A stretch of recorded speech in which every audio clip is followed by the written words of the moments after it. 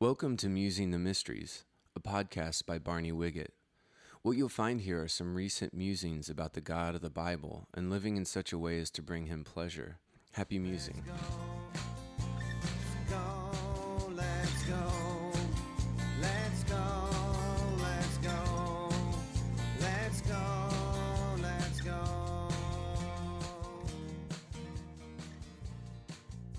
I've been thinking a lot about biblical worldview and how important it is to, for us to have the standard of God's Word, in our hearts. And there's two Psalms that I want to talk about, one today and one next Sunday. Psalm 19 today and then Psalm 119. I think it's just coincidental, but they're really very, very similar in their theme, all about God's Word and the truth. And remember when Pilate said to Jesus, what did he ask Jesus about truth? What is truth? Well, really the question I want to ask is where is truth? And how do people find it? And then what do you do with it once you get it? So where is it? And the importance of God's Word as food to us. And the mother brought the child to the doctor and said he's got a carrot up his nostril and a piece of chicken in one ear and an olive in the other. And she said, doctor, what do you think is wrong with him? He looked at him and he said, well, I don't know. I may need to run some tests, but just to make sure, but it seems to me like the boy is not eating properly. And I'm thinking that's the case. So where's the truth, and how do we assimilate it, and how do we get it in and eat it right? And this psalm particularly, can you see two halves in this psalm, or really two main themes of God revealing himself in this psalm? Take a look in your Bible there and see if you can't find the first general theme and then the second general theme. Do you see how God is revealing himself gradually in this? It's a progressive revelation is how God reveals himself progressively to us as individuals and through history. And the first way that he revealed himself to us is through the world, through creation, through his artwork. And the second way, and more specific, is through his Word, so through the world and through the Word. And one is ambient light. The world is kind of ambient light that shows us the divine nature of God. But then there's a laser light through God's Word and through Christ coming and through the gospel of Jesus is a laser light. One is a general revelation, another is more of a specific revelation of himself. He scatters truth all over the place so that we'll get to know him. I mean, that's the God who wants to be known. He's not. Well, there is a hide and seek game going on, but it's not him hiding. It's us hiding and him seeking us. He scatters truth all over the place, and he wants us to follow the trail back to him. And so the first 6 verses here is about this ambient light, this general kind of light. And if you want to look on the inside of your bulletin, there's a little half sheet there. It'll give you some places to take notes. So let's talk first of all about finding the truth in God's world. Because in verses 1 through 6, he gives us this idea that God is trying to reveal himself through his creation. And the heavens declare the glory of God, and the firmament shows his handiwork. And how often is God revealing himself through the world? What does it say there? How often is it? It's day after day, night after night. And how inclusive is it? How inclusive is this voice of God through his world, through his creation?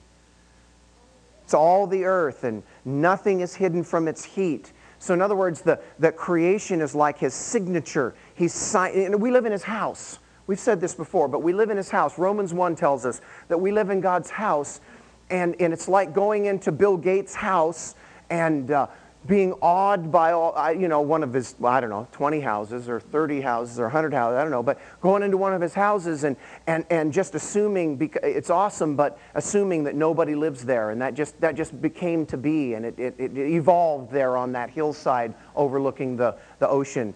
But God is able to sign his creation and to leave evidences, little earmarks of who he is. And if you go into Bill Gates' house, I'm sure that after a while you figure out, well, a guy made this and a guy put this together, and maybe you'd even see his name or a plaque or something that would indicate this is his house. And well, this is God's house, and we live in his house, and he's given us his a revelation of himself and evidences that he's the owner of the house. And you find a watch on the beach and you don't go, oh, wow, this is incredible. This probably over 4 billion years evolved from a sundial made this way. And you don't just assume that. You just assume Timex. It says Timex. Somebody made the thing.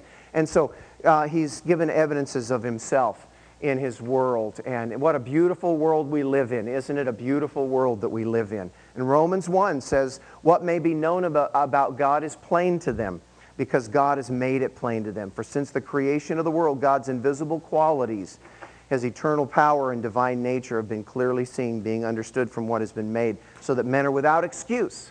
And so it's clear to us. In Acts chapter 14, verse 17, Paul said, yet he has not left himself without testimony. He has shown kindness by giving you rain from heaven and crops in their seasons. He provides you with plenty of food and fills your hearts with joy. And he's talking to pagan people there. He says, God is providing your food and giving you good weather and giving you joy. What a cool thing that God gives joy to an unbeliever. As an evidence, as a piece of scattered truth that he's trying to say, hey, I'm here, and this is a little piece of what I want to give to you in relationship with me. And I think a lot of times we just think, well, there's truth, and it's only going to be found in my family Bible, on my coffee table in my house. But you know what? God is so intent on getting the truth out that he scatters truth a bunch of places. But that's still only ambient light. You don't see the heart of God so much through creation. You do see the divine, it says here, his power and divine nature. So then the next half of the psalm is about finding God's truth in God's word. And in verses 7 through 11 especially, what do you see in verses 7 through 11 is, what is it called? What is God's word called in verses 7 through 11 there? Give me several things that it's called. Law, precepts, statutes, commands, ordinances, judgments, and then the fear of the Lord. Isn't that an interesting designation of God's word? That in other words, the word of God is the fear of God. Why would it be called that? And how does that connect? You get in awe of God when you read his word and you see how big he is, or at least you can with Holy Spirit help. I'm more in awe of God the more I read his word. And so those are the things that it's called. But what's it like? I'll give you the first one. I'm saying the law of the Lord it's perfect. So we know that God's word is perfect, and that even though it's an old book, it's a perfect book. It's a perfect book. What else is it, do you see in that? It's trustworthy. What else? Right. Precious.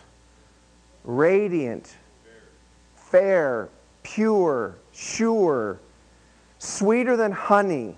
Jewish tradition out of this passage is to teach children to memorize the word and give the child a taste of honey in between memorizations of verses, to remind him or her, hey, you know what? It's even sweeter than that. Amen? The word of God is.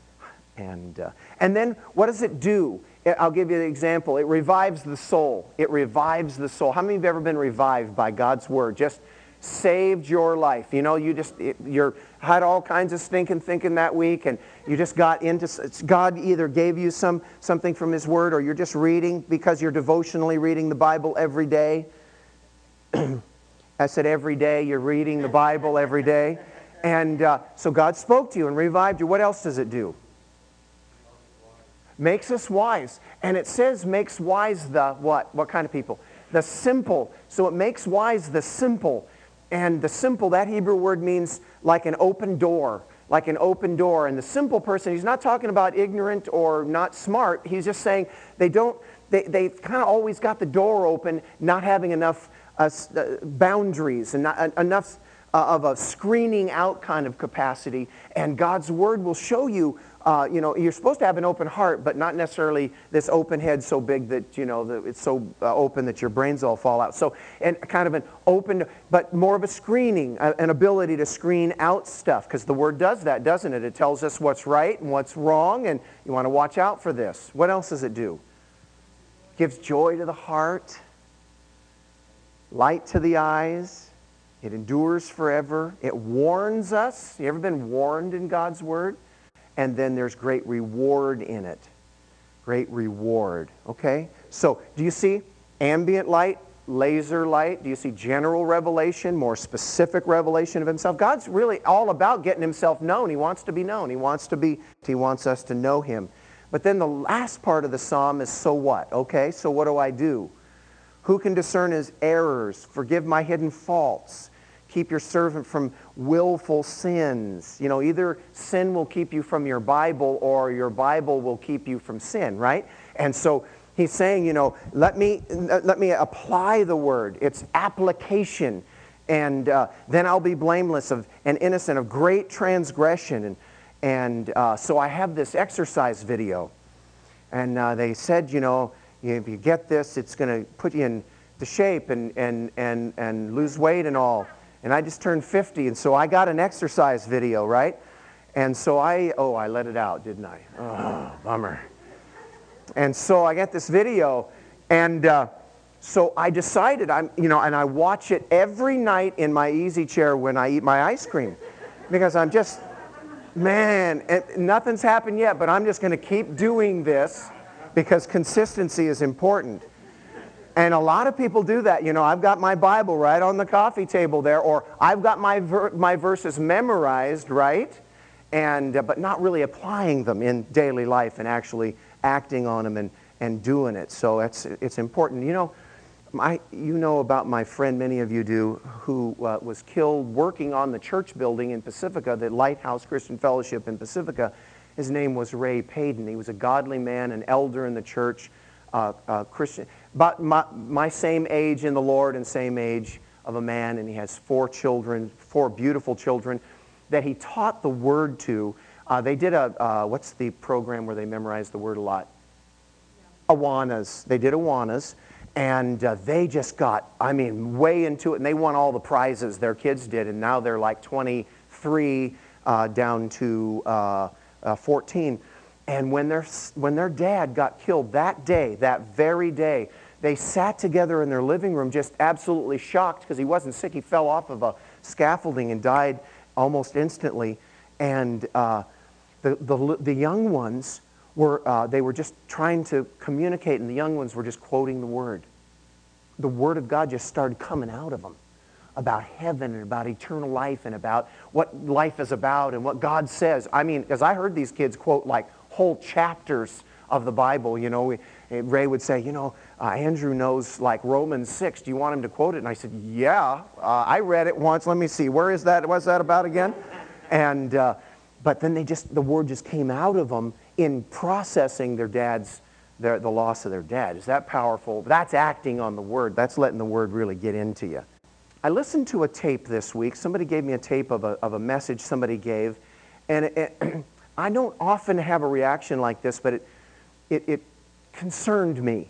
The thing that the brother was saying was right, but what he didn't say concerned me because of his audience, and not because I'm smarter than him or anything like that at all. And I'm sure maybe in other times he'll fill it out with some other stuff. But he said, and this is true, that God, he didn't use this term, but scatters truth. Truth is everywhere, and everything that's truth is God's truth, and I totally agree with that. And he referred to Paul quoting pagan poets on Mars Hill and quoting pagan prophets to Titus, and gleaning from them, putting a little spin on it and turning it into a biblical revelation. And there's some real truth in what he was saying, and all that was right. My concern was that, let me tell you what my concern was. You might want to fill in the blank here, because here's my first asterisk. Truth is scattered deliberately as a trail back to its original source. So here's how I see it. Here's how I see it. Not from what this brother said, but this is how it got me to thinking that God deliberately deposits fragments of truth everywhere. And it's like he just tosses it up there and makes the whole full of little pieces of his truth, whether it's through creation or whether it's through some biblical revelation that got carried from one place to another without even anybody knowing it was a biblical revelation, and now this group of people has at least this little fragment. Why? Because he wants to be known. And the supernatural part is that when those pieces all come down, they form a trail back to the source. They form a trail back to God. That when God distributes divine truth in little pieces, they form a trail. They form a little arrow that says, this is how you get, like breadcrumbs. And I mentioned this, Acts 17, Paul preaches on that and basically says that. We have, like for instance, we had some sunflowers grow in very odd places in our backyard this last year. It was just odd. I mean, I said, Vicki, did you plant that? No, I don't remember planting that. Did you? No, I didn't plant that. And these are odd. But then I got to thinking, Vicki really likes birds. And she has these bird feeders, tons of bird feeders, and she likes to watch the birds. It's all good. Thank you, dear. They make a mess. It's all good, but they sing and stuff. But one of the things she buys them is these like 50-pound sacks or 20-pound sacks of sunflowers. They like the sunflowers. And that's in the other part of the yard. So some nice bird, ate on the deal and then flew over and deposited in his nice way some of those seeds, I guess, or maybe from some other bird feeder or whatever. And I just see God and it's all good. But his supernatural ability to get truth places, because he's not willing that any should perish. And so you shouldn't be stumbled when you hear a little bit of truth from your psychology professor in college. You shouldn't be stumbled that your skeptic history professor or your uncle that is an agnostic or your friend who is a part of a cult even has a fragment of divine truth. Some of that, I think, got just scattered there by a God who wants to be known. You shouldn't be freaked out. You shouldn't feel like there is some tension between intellectual honesty and what you've been taught in the Bible. Like, if you hear something somewhere else, you shouldn't go, oh, I thought only my pastor knew the truth. I thought I thought it was all right there. But no, God's been scattering it for centuries and helping people. But when God scatters it, it's always a path back to Him. It leaves a trail. Here's my question. So if that's true, does where a person pick up a piece of a fragment of divine truth and he found it in this area, does that legitimize that area in which he found it as a good source of truth? He found a piece. Wow, look where I found it in the Mormon church, or look where I found it, in the Taoism class I was taking, or whatever, or I found it in my, in Nietzsche, or I found it in some psychology context. Does that legitimize that context because there's a fragment there?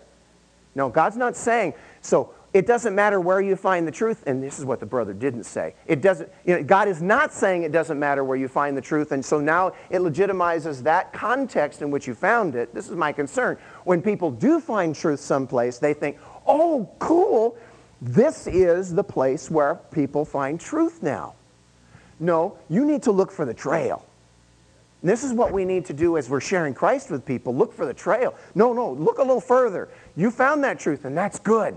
And Steve, when we're witnessing to people, a lot of times, I know you do this, you're looking for some sort of connect, like what is it that you believe about God that's right? And we can capitalize on that and say, you know what? God said that a long time ago in His Word. And let me tell you something else about that love of God. Let me tell you another thing that will maybe be the next fragment of divine truth that will put you on that path to have a relationship with the Almighty. Amen? You see what I'm saying? And I think it's just the grace of God that He scatters it, but don't necessarily get fooled by the context in which you find it.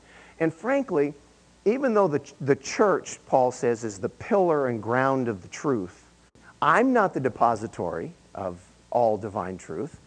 Our church is not the depository of all divine truth. But Jesus is the way, the truth, and the life. And He's given us an awesome book that is the deposit. He is the giver of truth, and then He put it in a book. So this would be our plumb line, and this would be our level. Many of you are very acquainted with me and know that I'm a real tool guy. What are they laughing about? I don't get it. I'm a tool guy, and in my large assemblage of tools, I have a level, and it's got these lines and a little bubble, and I have no idea how to use it, but it's a very cool thing. And it's like the Bible is that way. Levels, it doesn't actually change it. What it does, though, it shows you that what needs to be changed. A level will do that, as God's Word will do that. So God didn't intend us to stop and worship at that place, like in Romans 1, chapter 1, where He said they exchanged the truth of God for a lie and worshipped and served the created things rather than the Creator. So they found a fragment of divine truth and said, yeah, let's worship now the monkeys. Let's worship the sun or the stars or the sky or the clouds. There's a hide-and-seek game going on. We're doing the hiding, He's doing the seeking, so what He's doing is He's scattering truth into those hiding places of ours, but so we would find the trail back to Him. And that's the kind of God He is. Amen to that? Is the truth also, not only is it deliberately scattered, but it's also insidiously scattered as a trap to keep people from the original source. And that would be by Satan himself. And Scripture is very clear about the deceiver, the deluder and the diluter of truth. And I very seldom, I guess I get weary when somebody's ministry is all about fixing everybody else's theology. To me, that's just not super edifying. So I very seldom do that. You very seldom hear me say, here's a theological premise that groups believe. And it is important to be discerning. It is important to know that Satan himself is taking some of those fragments of truth, whether he disseminates them or they're disseminated by God, and he's trying to wipe away the trail. He's trying to get the trail, eat the crumbs so that the trail isn't there anymore, and so that people will get trapped in that system that they thought was legitimized because they found a fragment of divine truth there. Like, for instance, he says, the coming of the lawless one will be in accordance with the work of Satan displayed in all kinds of counterfeit miracles, signs, and wonders, and in every sort of evil that deceives those who are perishing. They perish because they refuse to love the truth. So it's not only that we should believe the truth, know the truth and believe it, but how many of you love the truth? I mean, just love it. Have a passion for the truth. Not just a passion to memorize verses so you can impress your Christian friends, but it's a passion because truth is. Truth is. There is truth. It's not all relative. It's not only truth. It's not my truth or your truth. It's our truth. You don't get to keep it. It's our truth. It's not just mine or yours. And truth is, and we should love that truth that is. And then this very strong verse in Timothy, the Spirit says clearly in later times, people will abandon the faith and follow deceit. Look at how strong this is. Deceiving spirits and things taught by demons. Such teachings come through hypocritical liars whose consciences have been seared as with a hot iron. Wow. Strong terms about how Satan loves to twist and deceive, but he makes it palatable by having a little bit of truth in there. A little bit of stuff about Jesus. You throw a little stuff of, about God in there, and then surround it by a bunch of half-truths and lies. Now that will mess you up.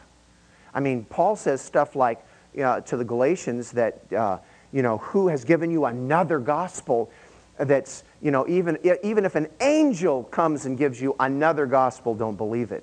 And John talks an awful lot in 1 John about deception and testing the spirits to see whether they be from God.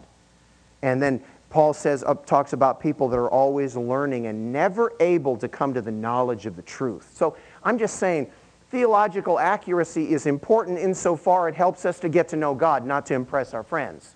Not to just line up with our church or not to just line up with our favorite preacher, but so that we can have we're following the trail to get to know God, not to impress people, but to be close to the Almighty. And He's distributed truth.